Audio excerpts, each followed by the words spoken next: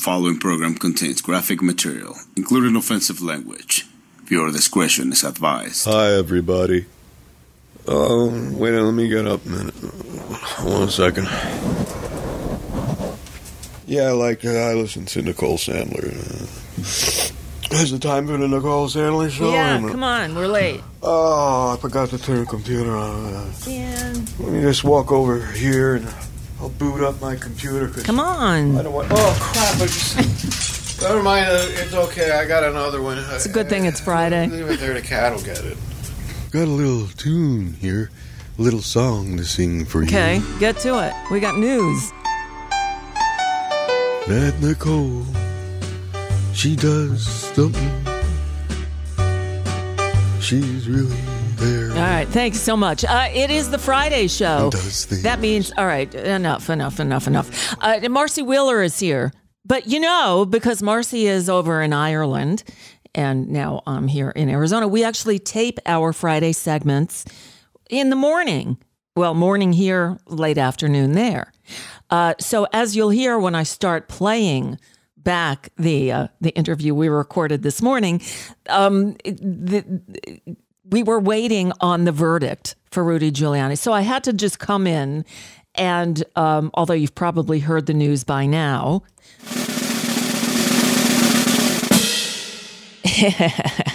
Rudy Giuliani ordered to pay $148,169 million in damages to Ruby Freeman and her daughter, Shay Moss. Here's how it breaks down. Shay Moss was awarded $16,998,000 for defamation. Ruby Freeman awarded $16,171,000 for defamation. For emotional distress, each of them were awarded $20 million. I think they probably deserved more, but okay. I wouldn't thumb my nose at that. For a total of $75 million. And then punitive damages. Giuliani ordered to pay $148,169,000. So I have a hard time getting the words out.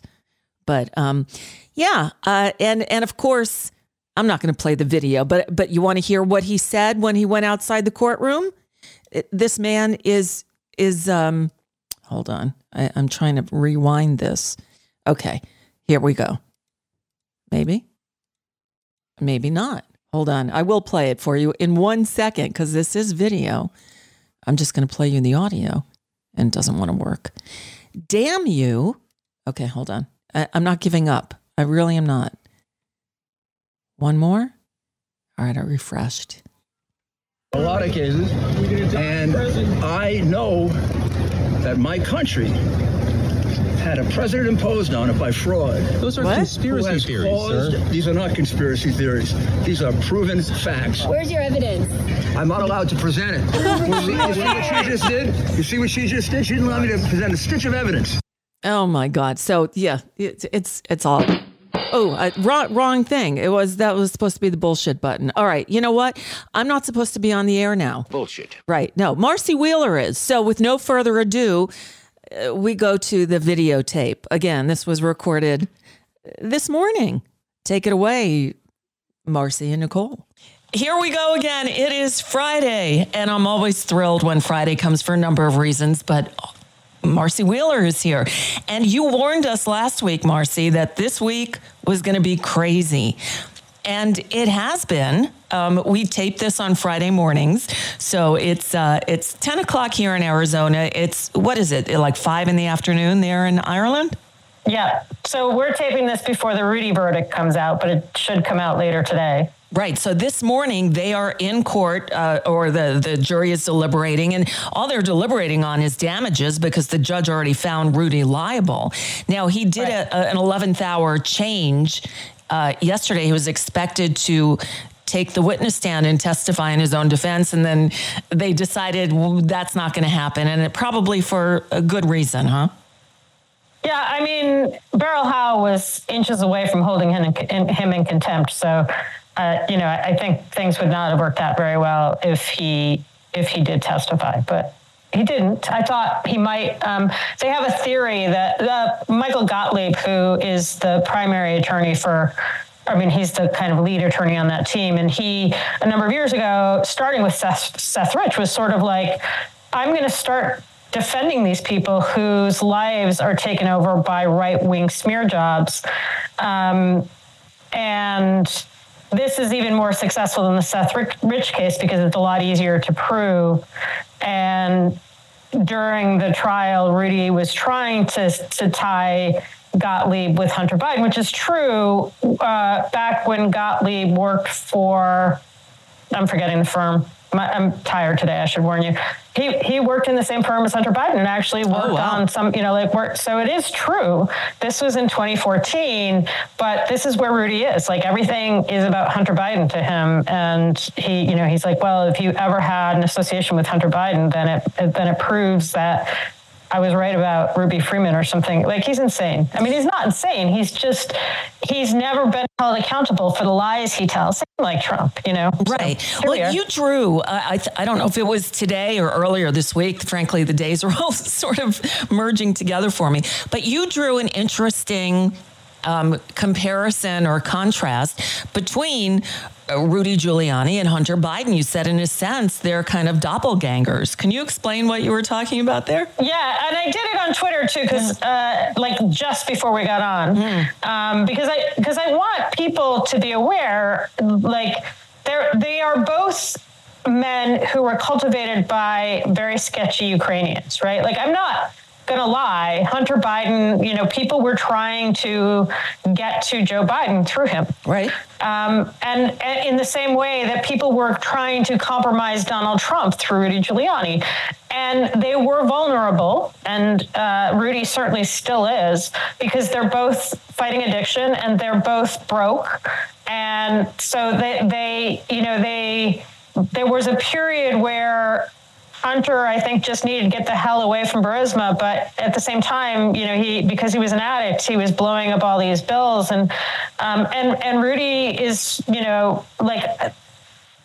when all is said and done, I think we will learn things about Rudy that he did even in the last 3 years that are really alarming. And honestly, the United States would be better off if it had intervened with both men, right? So there was this moment in 2015 where the State Department was sort of like, Joe, your kid has ties to Burisma. This is not a good idea. And Joe, particularly because of Bo's death, he just didn't want, it's like, don't get involved. Same, Rudy, and this is the contrast. This is why they're doppelgangers.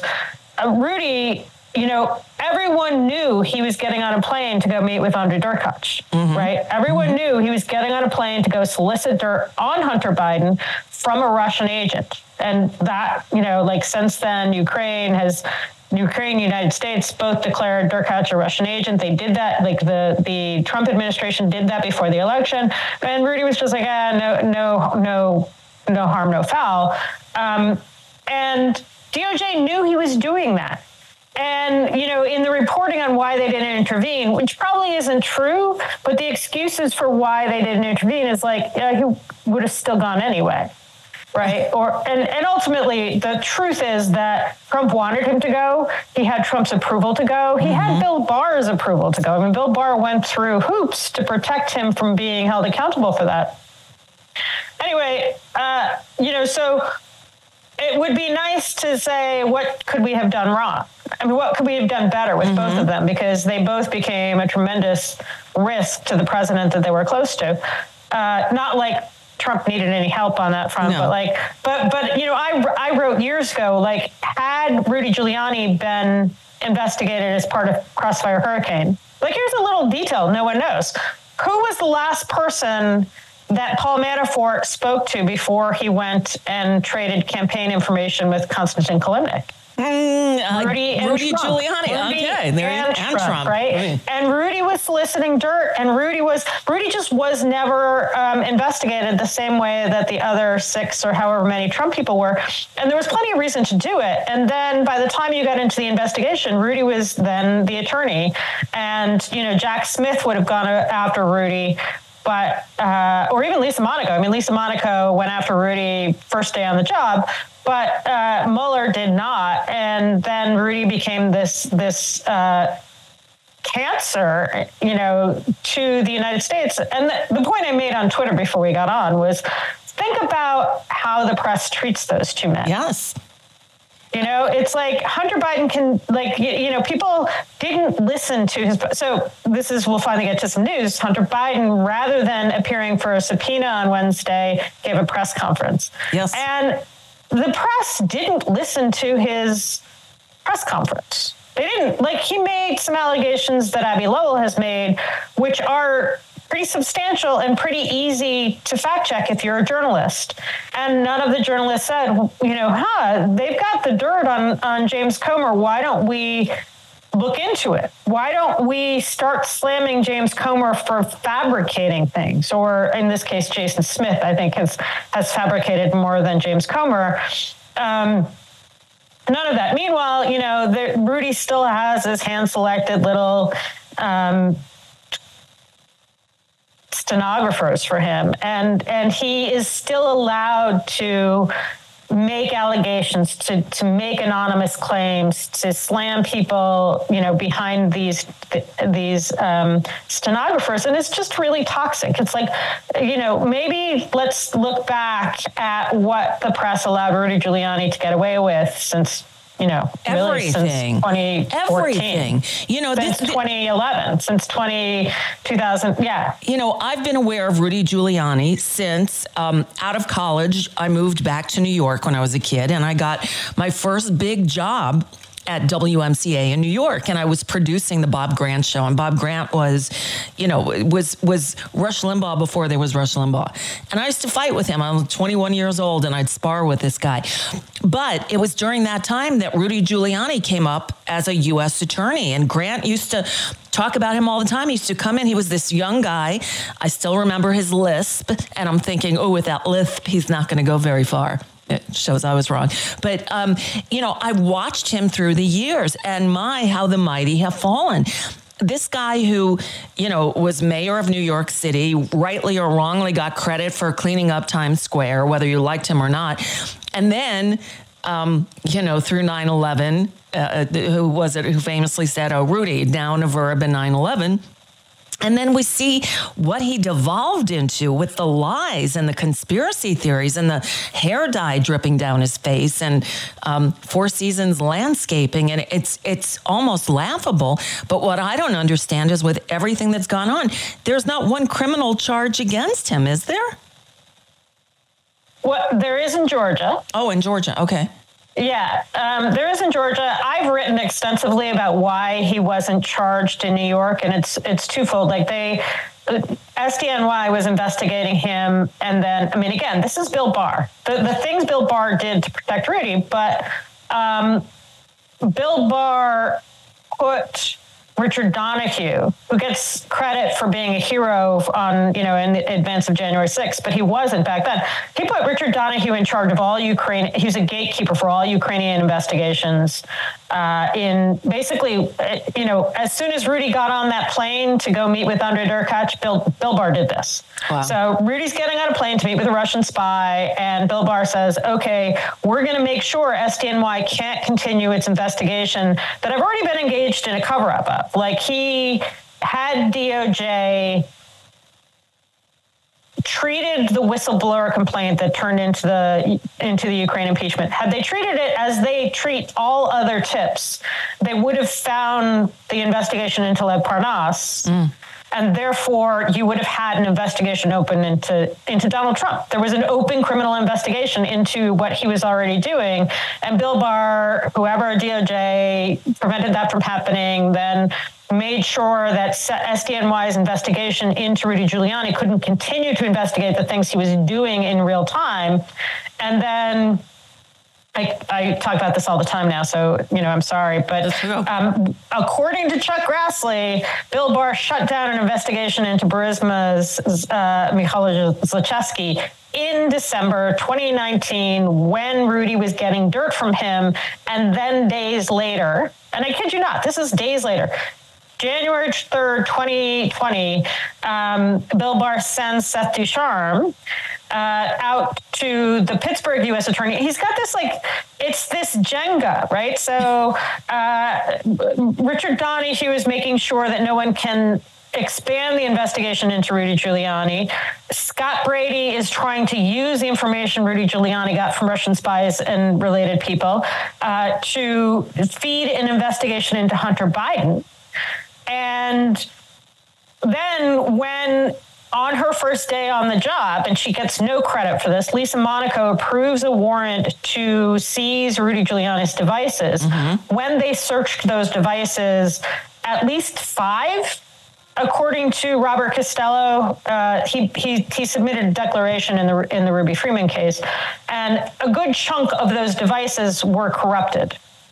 Now, in a normal world, you would assume that Rudy or the Russian spies that he was hanging out with found some way to corrupt the phones before the contents of them were taken.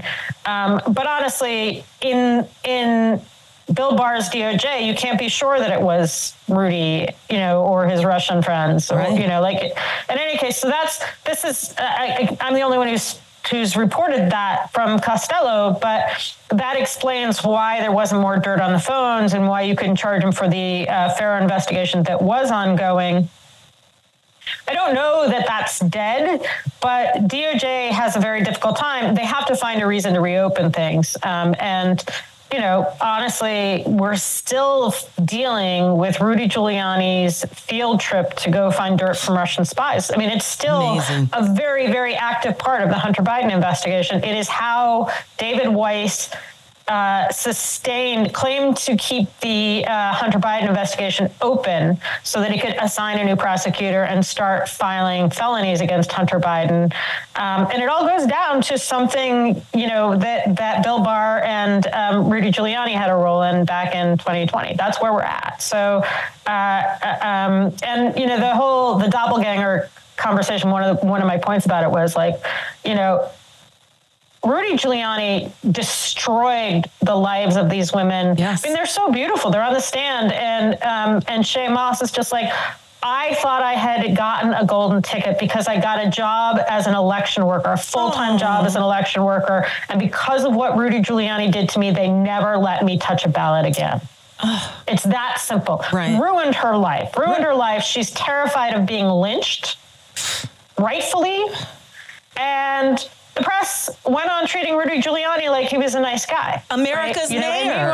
And meanwhile, Hunter Biden gives, it was a press conference. I mean, he was trying to say, I'm, making amends. It's like, I think that you probably did fuck up your taxes in 2018, but I also think that there's so much wrong with the case that, I don't see how you prosecute it. I don't see how you prosecute it fairly. We'll see going forward.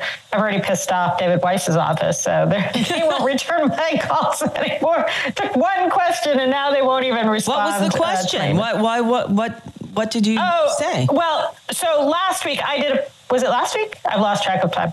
I did a post fact-checking them on one point about there's an allegation in the tax indictment that says, Hunter paid $1,500 to a woman in August 2018 and wrote it off as artwork. And she's an exotic dancer. Venmo receipt that you showed on Emptywheel? Yeah. Okay. They said it was an August 14th payment, and I was like, no, bud, this is an August 13th payment. Here's the Venmo payment. Right. And it's important because a week earlier, 2 new devices were added to his Venmo account. And one of them is timed with what appears to be a different exotic dancer. So in other words, the problem with trying to prosecute Hunter Biden for charges that he made when he was, in the depths of addiction is that, and he said this in the same book that David Weiss is relying on to substantiate that he was an addict at the time. He said, I would have a conversation with an addict and oops, an iPad walked away. And it's like every single one of those iPads, if you want to prosecute Hunter Biden, you have to track down every single one of those iPads to make sure that the expenses you are accusing Hunter Biden of not treating properly are ones he actually made. Like, you know, you don't know like that. I mean, it appears that woman wrote artwork on the Venmo thing. Okay. It appears, you know, like, I assume that prosecutors at least can show that it was from Hunter Biden's phone and not any of the two other ones that were added in that week. But I don't know that. Right. If I'm Hunter Biden's lawyer, I'm going to demand that they show the IP addresses for every single expense and prove that device was in Hunter Biden's hand and prove that Hunter Biden was cognizant when he made those expenses. Because for a vast majority in that period, you know, like you can tell he has no control over his devices, and it would be a cinch. Like I suspect that somebody packed up his life in January, February 2019. There's a bunch of signs of it. And I suspect that packing up of life dates back to somebody walking away with his iPad in August or in September, or a variety of those. I mean, Lev Parnas says it goes back to 2014. But anyway, so I fact checked them. I'm like, dudes, you got the wrong date. And oh, by the way, if you're talking personal assistance, why don't you have the guy who's got ties to Keith Abloh, the Fox pundit who charged twice as much and tried to take over Hunter's digital life right when his digital life was being packed up. So that they gave me we're not going to comment beyond what's in the indictment. But then I wrote back and I said, is there guidance from DOJ about the discovery standards that special counsels have to use when it's a continuation of an ongoing investigation? Like, what did Mueller do? What did Jack Smith do? And I said, is he going to be held to the same standard as the Mike Flynn follow-on, where Mike Flynn got like completely unrelated texts about Peter Strzok? And right now, it seems clear Weiss is trying to withhold stuff that's already public about malign influence on this investigation, saying it has nothing to do with this gun charge. And it's like, dude, you know, like, and so I asked, is he going to be held to the same standard as the Jack Smith prosecution? I mean, Jack Smith has given all the 302s involved in the investigation to Trump from the start. He has given a ton of stuff that he wouldn't otherwise have to give.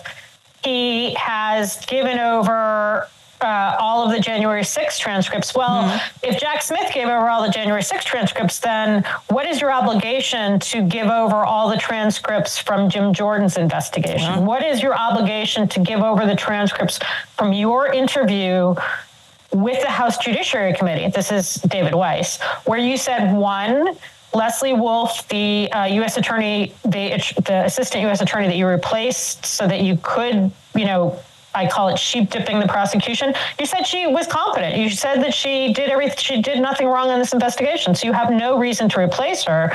And yet by replacing her, you sheep dip the investigation. The other thing he said, these witnesses are being asked, have you experienced threats? There was an FBI supervisor who, when asked if he had reviewed Gary Shapley's testimony, he said, yes, David Weiss and I sat down and talked about it and said it would affect the investigation. And it has affected the investigation because we're getting threats. Oh, okay. Yeah, right. And then when David Weiss was asked that same question, he responded and said, well, people shouldn't be intimidated. He offered up the word intimidated. And so right there, if you're Abby Lowell, you've got, you know, it's like the U.S. attorney described intimidation, described this political pressure as intimidation. I don't know how you can dismiss that. I don't know how you can, and I don't know how you can, you know,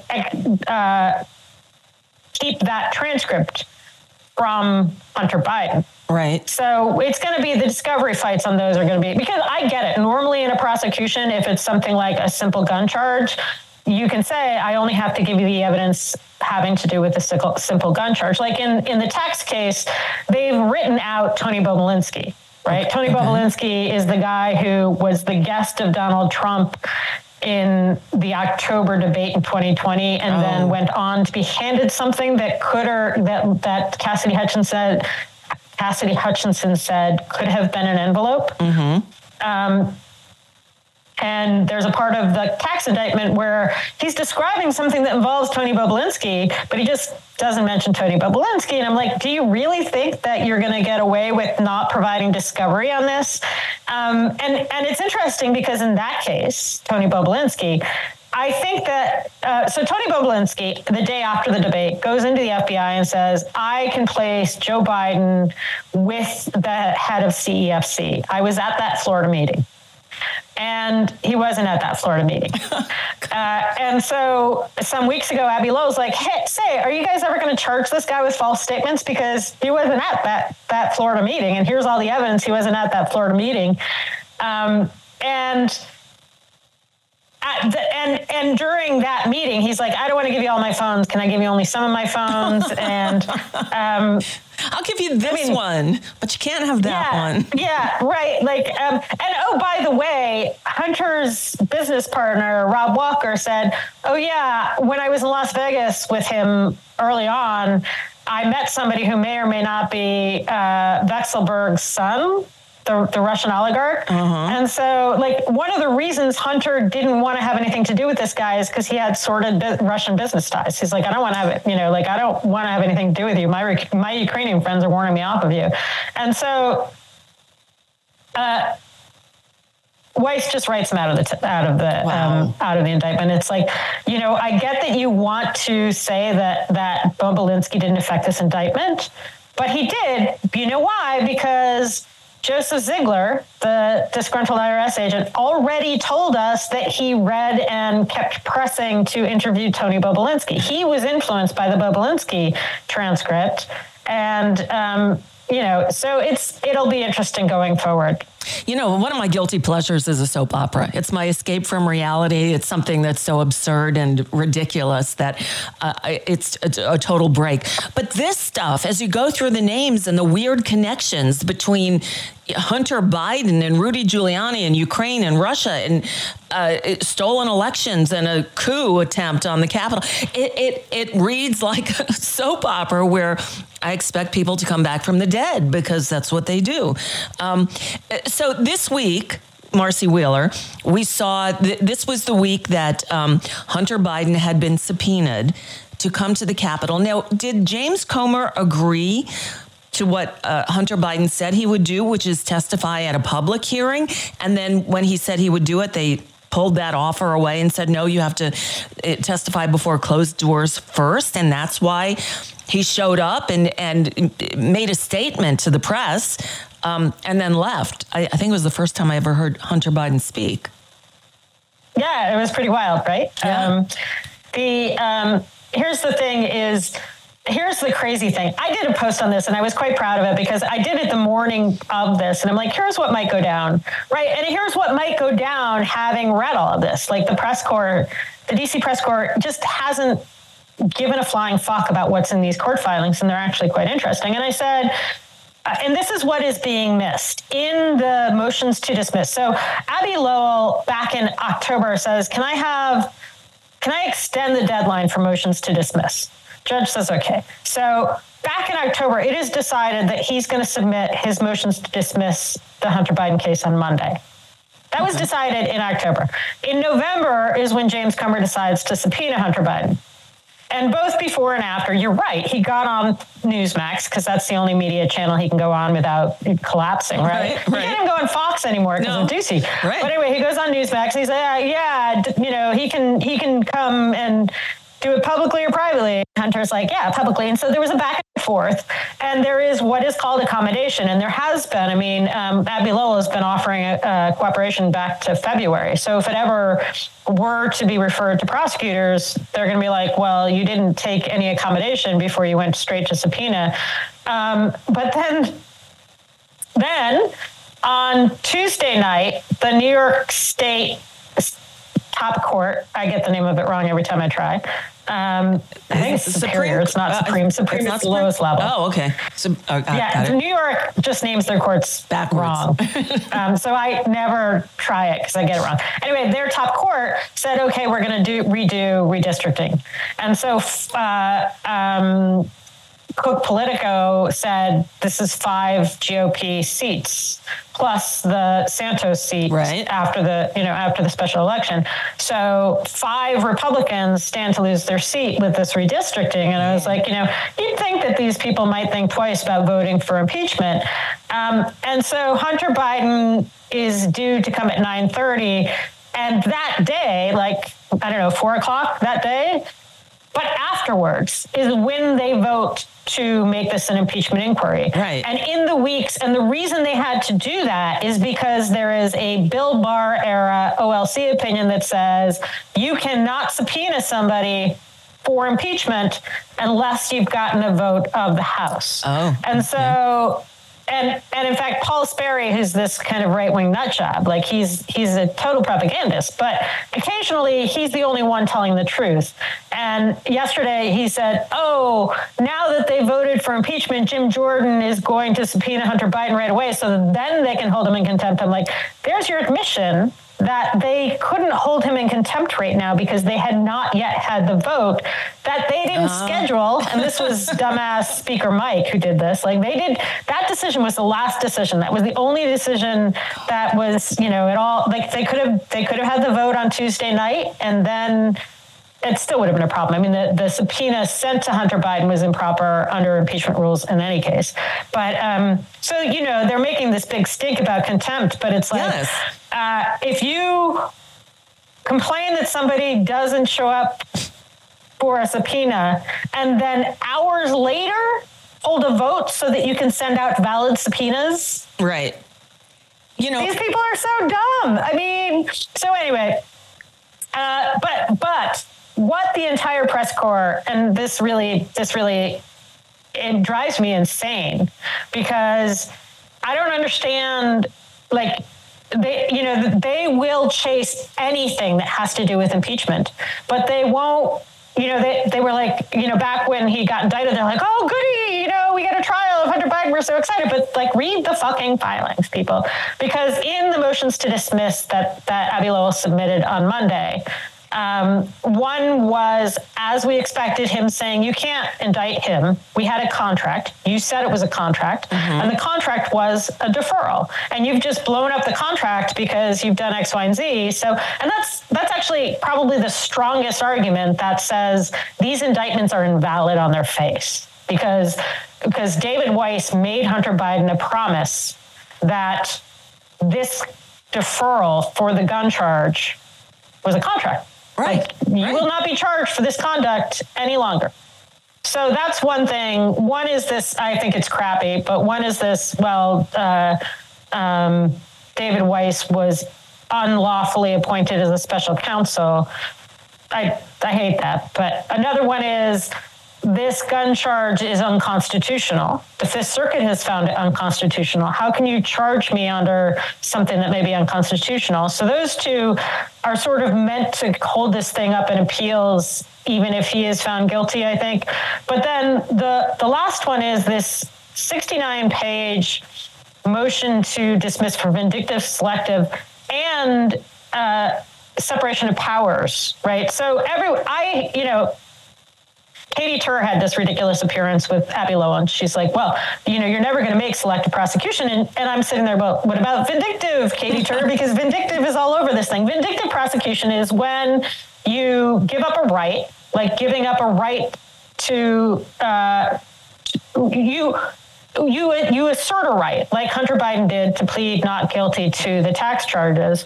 And the prosecutor retaliates against you in some way, and retaliates to you by say ratcheting up your gun exposure from what might have been originally is nothing to 10 years to 25 years, and ratcheting up your exposure on taxes to 17 years. That's retaliation. And so those are what we expected. But what is actually very interesting, and this is why people should read the filing, and I'm going to go back and rewrite something on this because the technicalities of it are worth noting. Okay. But the argument is Congress usurped the power of David Weiss in dictating to him that he must charge Hunter Biden. Interesting. And it's actually a great argument because, first of all, they've already ruined any chance he has to get fair due process, because they've already released all the case files. They've been making claims that are completely unsubstantiated by the evidence for months. They keep fabricating things. They keep literally fabricating evidence. But they also, and this goes full circle. After Jim Jordan started ratcheting this up, and the same thing happened with Fani Willis. Like, Jim Jordan said, I'm going after Fani Willis, and that night she got a lynching threat. Oh, right? gosh, right. And so the same happened with David Weiss and his prosecutors. Jim Jordan said, I'm going after them. And particularly Leslie Wolf, who testified yesterday, although I haven't seen any report on that, she started getting serious threats immediately because the IRS disgruntled agents, said she was the bad guy. I'm like, she's not the bad guy. She was trying to protect this case, and you guys just screwed it up, you morons. But so, if Abby Lowell gets the judge to hold a hearing, this is a sound argument. What he didn't do, which I think he should have, was cite the D.C. Circuit opinion saying when Trump makes threats, as he did against David Weiss, when Trump makes threats, it immediately leads to this violence, right? And he knows it, and he does it deliberately. And so when David Weiss didn't charge Hunter Biden with felonies, immediately that campaign started targeting him, targeting his AUSA, and he responded by reopening the investigation and charging Hunter Biden with all these felonies. So it's a really interesting argument. It's not one I expected in that form, but the substance of, there's a bunch that you did expect, and that, again, Abby Lowell knows he can prove it. It's just a matter of allowing the judge to give him the chance to prove it. Right. That, Donald Trump has interfered improperly in this investigation since day one. And there's nothing, even, had Jim Comey or Peter Strzok ever been charged with a crime, or Hillary Clinton, it would have been the equivalent. But there's nothing equivalent to the degree to which Donald Trump has interfered, and Bill Barr interfered in this case. And the notion that somebody wouldn't be able to open that up and say, you can't prosecute me. Like, even if you're right on the text charges, and I don't think you're right on the text charges, and oh, by the way, you got August 14 wrong, if it's August 13, and you didn't check whether the sex workers are the ones putting through the charges. But, even if you did those tax crimes, which in LA, Abby Lowell will also argue was selective prosecution, because in that those would not be charged normally either. You still have Donald Trump doing everything he can to make sure there's an indictment, and at some point you can't have the president of the United States demanding felony indictments and getting. Right. So it all comes down to that, basically. And they now, does this go back to, there's so much overlap between these different cases, to the, we now found out this week from Jack Smith, a little more insight into, I guess, his judicial road trip, or his map, what he's going to do. We learned a few things. One is that they have access to Trump's phones inside the White House on January 6th. But we didn't know this before about what data was available. I guess they cracked the phone. What? No, it was implied. Okay. I had. Remember when it was disclosed that Jack Smith got a warrant for Trump's Twitter account? Yes. And everyone was like, oh, they're going to get his DMs. They're going to get his DMs. I'm like, that's not what they're after. Uh-huh. They're after his metadata. They have to prove, based on the indictment, particularly that 224 tweet targeting Mike Pence. Yes. They have to prove that he had the murder weapon in his hand. And that was Twitter that was saying, go get him. I say this. It was Donald Trump at the dining room table with the Twitter account. And it's literally, that is the Agatha Christie, that is the clue answer for this indictment. And that tweet, and also this December 19th tweet that really set off the riot, those two, you have to prove what role Donald Trump had. And so I knew when they went to the Twitter account, like, that's what they need. They need to know who else had access to that Twitter account. They need to know the IP or the device addresses for all of the devices that could have sent those tweets. They have to know whether, for example, somebody in the Willard drafted that tweet for Donald Trump, which is, by the way, not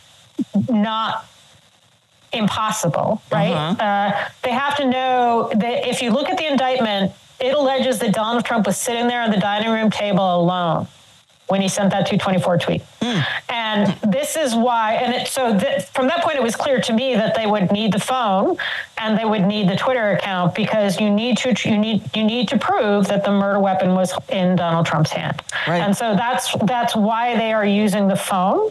They are they're going to be able to show what kind of they're going to be able to show, for example, what images from the riot Trump was looking at on that phone.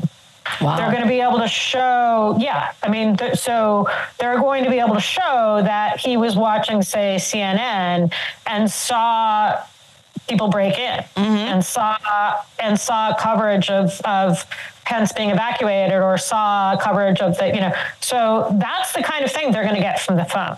Right. And also, this ties in somewhere, that Trump directly asked Bill Barr, or DOJ, to go after Hunter Biden, to prosecute a private citizen, which a president can't do, right?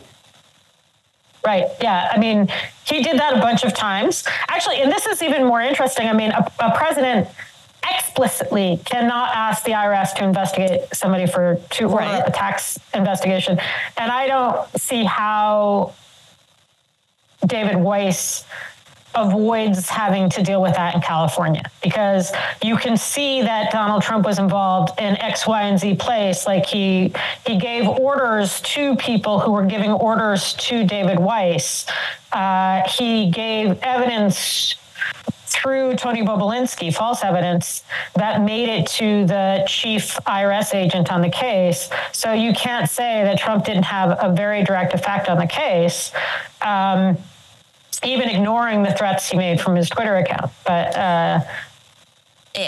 and then, Marcy Wheeler, this brings us to, I guess, the proverbial elephant in the room, which is how the week began with Jack Smith saying, we're going to leapfrog the appeals courts, the D.C. Circuit Court, go directly to the Supreme Court and ask them, in the interest of time, I guess, to skip these steps, because it will wind up at the Supreme Court, ask them for cert on Trump's claim of absolute immunity.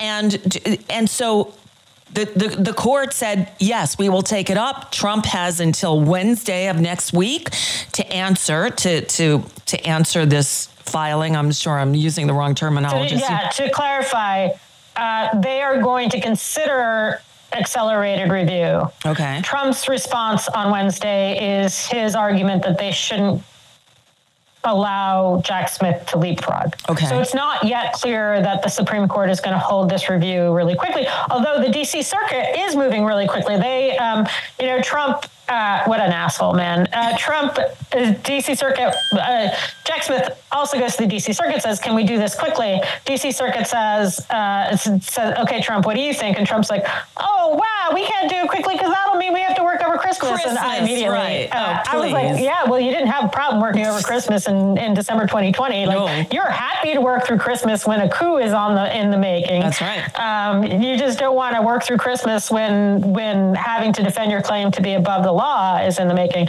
Anyway, so Trump has to file there on the 23rd. So it is moving quickly in any case.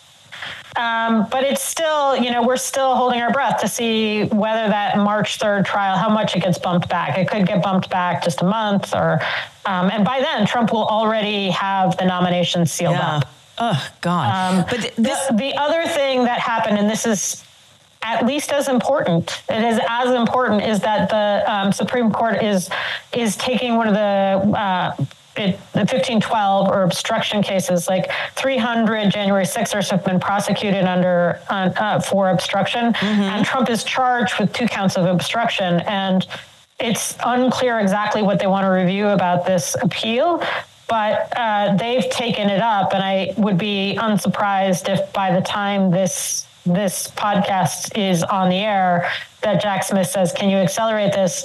And they don't even have to involve Trump in that like there are people in jail right now saying, please release me because the Supreme Court is reviewing this. But that should Jack Smith should ask for that to be reviewed quickly, because then there will be one way or another more certainty on those charges against Trump. Okay. But meanwhile, this with the Jack Smith, with the Supreme Court saying, OK, Trump, you need to answer this filing by next Wednesday. Judge Chutkan stayed all discovery. So what we talked about last week, basically everything is at a standstill until we know how it's going to progress. Yes, it's at a standstill until the decision on Trump's immunity is decided. Wow. All right. So there's a lot at stake here. I mean, this could go either way. Yeah. I mean, Trump's immunity claims are really frivolous. If you go back, and I did a post on this, and I'll send you the link so you can post it. But remember when the January 6th committee wanted documents from Trump, and Trump claimed executive privilege over it and sued NARA to prevent NARA from giving those documents to the January 6th committee. Well, guess who heard that challenge? Tanya Chutkan. Oh, of course. Yes. And so she wrote an opinion saying, in any case, the incumbent has said, she wrote a very moderate opinion. And that case was more edge than whether or not the president can be prosecuted for crimes for stuff he did, while he was still president. In other words, this was just, can Congress get to your documents to review what you did? And with the exception of Clarence Thomas, the Supreme Court upheld the D.C. Circuit opinion upholding Chutkan's opinion. So in other words, Chutkan and the D.C. Circuit especially said, this is a really important issue. There was an insurrection. We have to understand the insurrection. And Kavanaugh, in upholding that opinion, basically, and saying we're not going to review this, he basically said, yeah, we agree that this is so important that we don't have to get into whether in a different situation a former president could invoke executive privilege over his files, because in this case it is so urgent. And if you believe that's urgent, then you sort of, I think, have to believe that a president can be prosecuted for those crimes. Supreme Court has already weighed in on that. And we'll see whether that's true. Right. I'm at least as worried about the obstruction case as I am about absolute immunity. Absolute immunity, the important thing is timeliness. The obstruction case is important because it should apply to Trump no matter what. What they are definitely deciding is whether there needs to be document destruction to be charged with obstruction under this. If they throw out the other 300 cases, Trump has a document tampering side to his obstruction, right? Because he had the fake electors submit fake forged certificates. So that is document tampering. So he still should be able to be charged with it one way or another, but those other defendants might not. The other question is how you define corruptly, right? So I'm sure we've talked about this before, but either corruptly could be one of three things. Corruptly, sort of mamby-pamby, morally wrong. Corruptly, as it was first defined in the January 6th cases, if you are obstructing a proceeding and breaking the law while you're doing it, then that gets you to corruptly already. And then Greg Katsas, who worked in Trump's White House, wants it to be instead, if you will personally profit from this. Okay. Well, guess what? I can't think of more personal profit to obstruct the certification of your opponent's victory than to remain president. And so it should still apply to Trump in any case, but it's just that charge is what Jack Smith right now is hanging the mob on. Okay. In other words, the mob was an instrument of his obstruction. Gotcha. And they're going to show it in a cool way. I have a post this morning. The same piece where, What? Oh, you're looking like there's some breaking news. Oh, no. I was looking at your website, looking at emptywheel.net, looking for what you found. So the same filing that said they've got Trump's phone also said, we're going to get an expert to show how the rioters, how the people who ended up at the Capitol went from the ellipse. Right. And I saw that and I'm like, we've seen that already in a bunch of trials. Like somebody at a bunch of these January 6 trials has shown not the movement from the Capitol per se, but they've shown the movement as one after another breach of the Capitol. So we've already seen this, and they've done this with video, but also with the data showing their location. Is that the Google geofence stuff you're talking about? Yes. Right. What they are doing at Donald Trump's trial is they are going to show of the people who eventually showed up in not just inside the Capitol, but around what they called restricted area of the Capitol. I have a picture on that post on my site. Those people, everyone who was in that restricted area, was trespassing. And so what they are going to do is they are going to show that 30,000 of those people came from the ellipse. 30,000 of those people listened to Trump say, go to the Capitol, and did what he told them. Right. That's what they plan to show. And they're using it, what's called a Google geofence. And this is the technical side of it is, if you choose to use Google's location service, so if you choose to, I don't know why you do this, but if you choose to let Google keep track of your movements, where you spend your money and where you move around regularly. I mean, don't do this. Turn this off if you have it on, everyone, right now today. But if you do that, then you're voluntarily sharing data. Right. And by voluntarily sharing the data, it means that the government can use a warrant to get that data.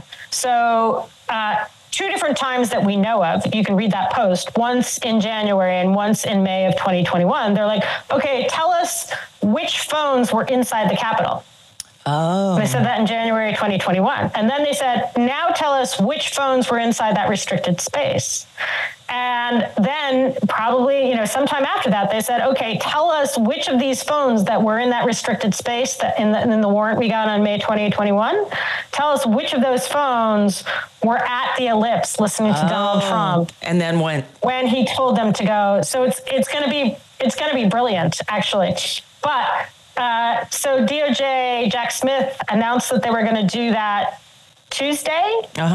And yesterday, Google said, oh, by the way, we're going to change how we do location services so people can't get warrants for this anymore. Wow. So it's actually, it's already a done deal. Prove that's, But it's already a done deal. The government already has that data. It's a done deal. They already have the warrant. Donald Trump can challenge the warrant. In one of the cases that I linked to in that post, there is a guy who's already been convicted of both. I mean, he's sort of interesting. So he was not identified until they got the second geofence. Is this Fisher? No. Is this guy Fisher? Nope. Oh, no, this guy's name is Easterday. Okay. So he kept changing his appearance over the course of the day, which made him hard to track. So in other words, like he started the day with a Confederate flag in his hand, then he lost the flag, then he took off his hat, and that just makes it harder, even for the sedition hunters, it makes it harder to identify where one person is, and also then to, find that guy's Facebook page and match him. So that investigation into that guy started from the Google fence. They started from this guy's phone. And he actually entered the Capitol, and he wasn't found in the first batch of the geofence. He was only found when they broadened the geofence to look just outside the Capitol. But he spent 20 minutes outside the east door of the Capitol spraying cops to be able to break in. Oh, God. So Donald Trump is making this argument that only the people who went in the Capitol could be called insurrectionists, when, in fact, a great number of the people who went inside the Capitol were really just MAGA tourists, right? They really were just people who were like, wow, let me go look at at the hallway. Whereas some of the most violent fights happened either in the tunnel that Joe Biden walked out to get inaugurated, or they happened just outside. Like, so the fight to get inside the east door of the Capitol was this fight to open up a second front of the attack of the siege, basically, of the Capitol. So this guy, Easter Day, was part of that. He used bear spray or something against cops, then broke in and then wandered around peacefully in the Capitol. He didn't get picked up on the Google fence inside the Capitol. He got picked up standing there outside the east door fighting with cops. So he's challenging it, and the chief judge of the D.C. district right now, Jeb Boasberg, is going to write an opinion on that. And so when and if Trump challenges the use of the geofence to track the effect that his order to go march to the Capitol had, there will already be two opinions on the underlying Google geofences by then. Wow. Okay. And it will already be like one guy is appealing. He was just a trespasser. He's appealing the use of the geofence with him in the D.C. circuit now. That appeal starts in February. So. Oh boy, it's ongoing. There's stuff happening. There's challenges. It's going all the way to the Supreme Court in some instances. We know that Tanya Chutkan's case, which is supposed to be starting jury selection like now, that's sort of on hold, waiting for the Supreme Court. Are we expecting the judge to rule? We know we're expecting the Rudy Giuliani jury to come back with damages. Is it a jury thing where the jury is deciding damages? 8 jurors. Okay. And then in New York, where the judge was going to rule on the Trump businesses, right? We're just waiting on that. The trial is over, isn't it? Trial is over, but the closing arguments are not until next month. Oh. So, okay. Closing arguments next month, where some action is happening, which is quite interesting, is in the states. Like, more states are now going after their fake electors. So in Nevada, they charged the head of the GOP. Right. In Michigan, those fake electors, all 16 were charged in Michigan and one flipped. Yes. So they're having their kind of pre-trial to make sure that the charges will hold up. And it's actually really interesting. I mean, yesterday, the former Secretary of State, Terry Lynn Land, she had been slotted to be a fake elector, an elector. A true elector. Right. And lawyers called her up and said, we need you to show up at the Capitol. And she was like, you have Donald Trump's lawyers call me up. And she's like, I mean, I don't love her. She is from the Grand Rapids area. So I actually rented an apartment from her for 7 months, I think, wow. from her, not from her personally. She's a corporation, right? From land, I don't know, whatever. And she's got ties to the DeVos family, which probably made her, by that point, the DeVosses were like, I don't want to have anything to do with Donald Trump. But she didn't show up. So she testified yesterday about, how she was smart enough not to show up. They have a video. The Detroit Free Press is doing some really good coverage of this. People should check it out, of how these fake electors show, because what Trump did is Kenneth Chesebro, who sort of claims to have flipped, and he's going around to all the states trying to help them, including Wisconsin, where he's originally from. Right.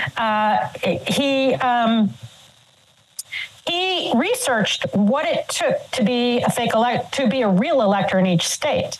And he said, here's the rules that we have to try and abide by. And so in Nevada, they had to get the Secretary of State involved, and she had already said no way. So they knew that they were going to break the law in that case.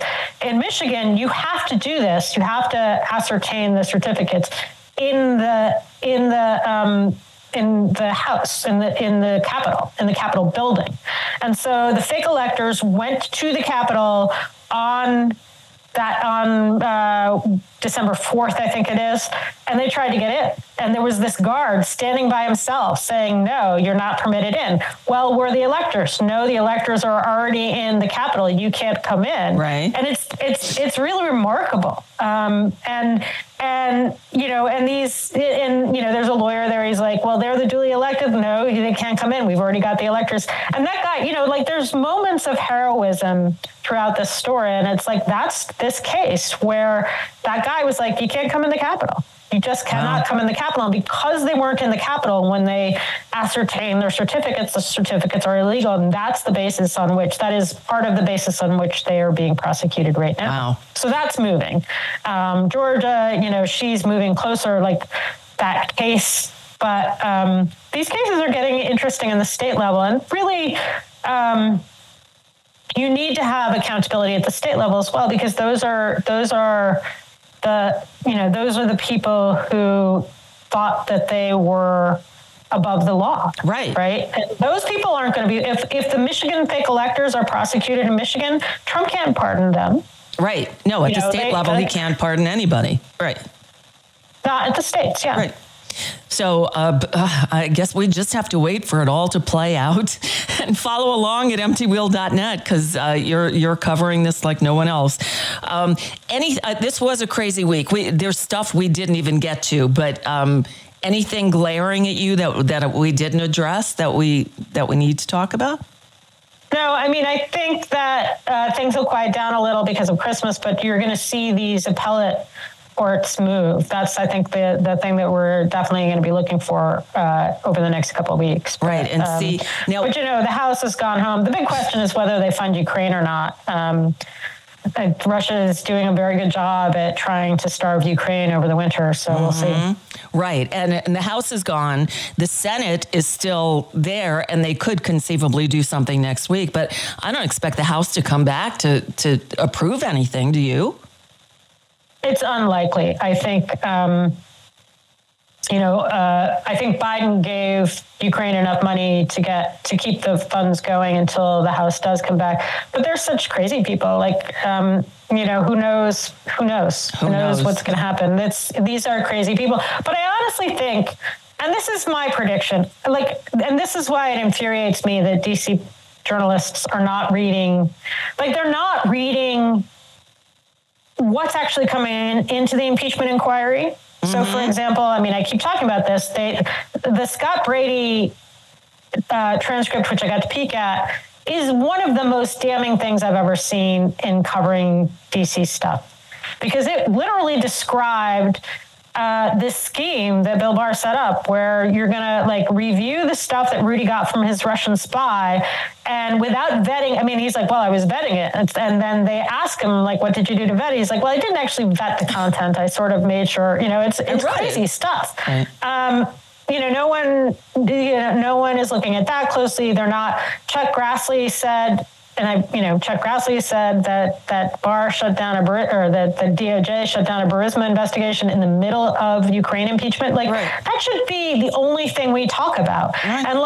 And Washington Post said, well, it's all about Ukraine. I'm like, how do you report that without reporting that Chuck Grassley has said on the record that, this was happening. They are claiming that Joe Biden was corrupt in 2016 for shutting down a Burisma investigation, which is false. Right. But they are ignoring that in 2019, in the middle of an impeachment over Burisma, DOJ shut down an investigation into the head of Burisma.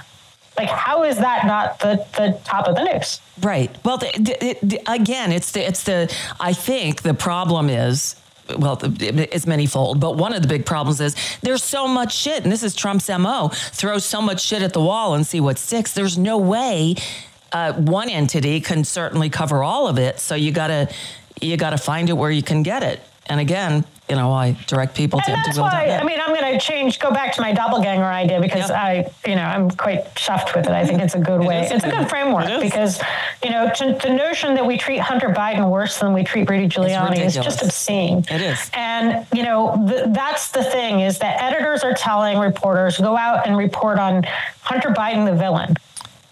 Right.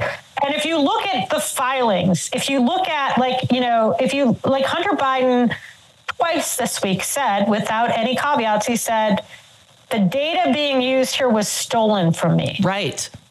right? He said that the data Congress is using was stolen from him. Yep. And I don't know, like, I have a pretty good idea of what their theories of hacking, you know, like I've talked about this, like if you got to the phone that was encrypted on his laptop, then that's probably, unless you're the FBI, because they got into it, but they had to get a password to get into it. If you got into that phone, that is hacking. That is unlawful access of the phone. And a ton of people did that.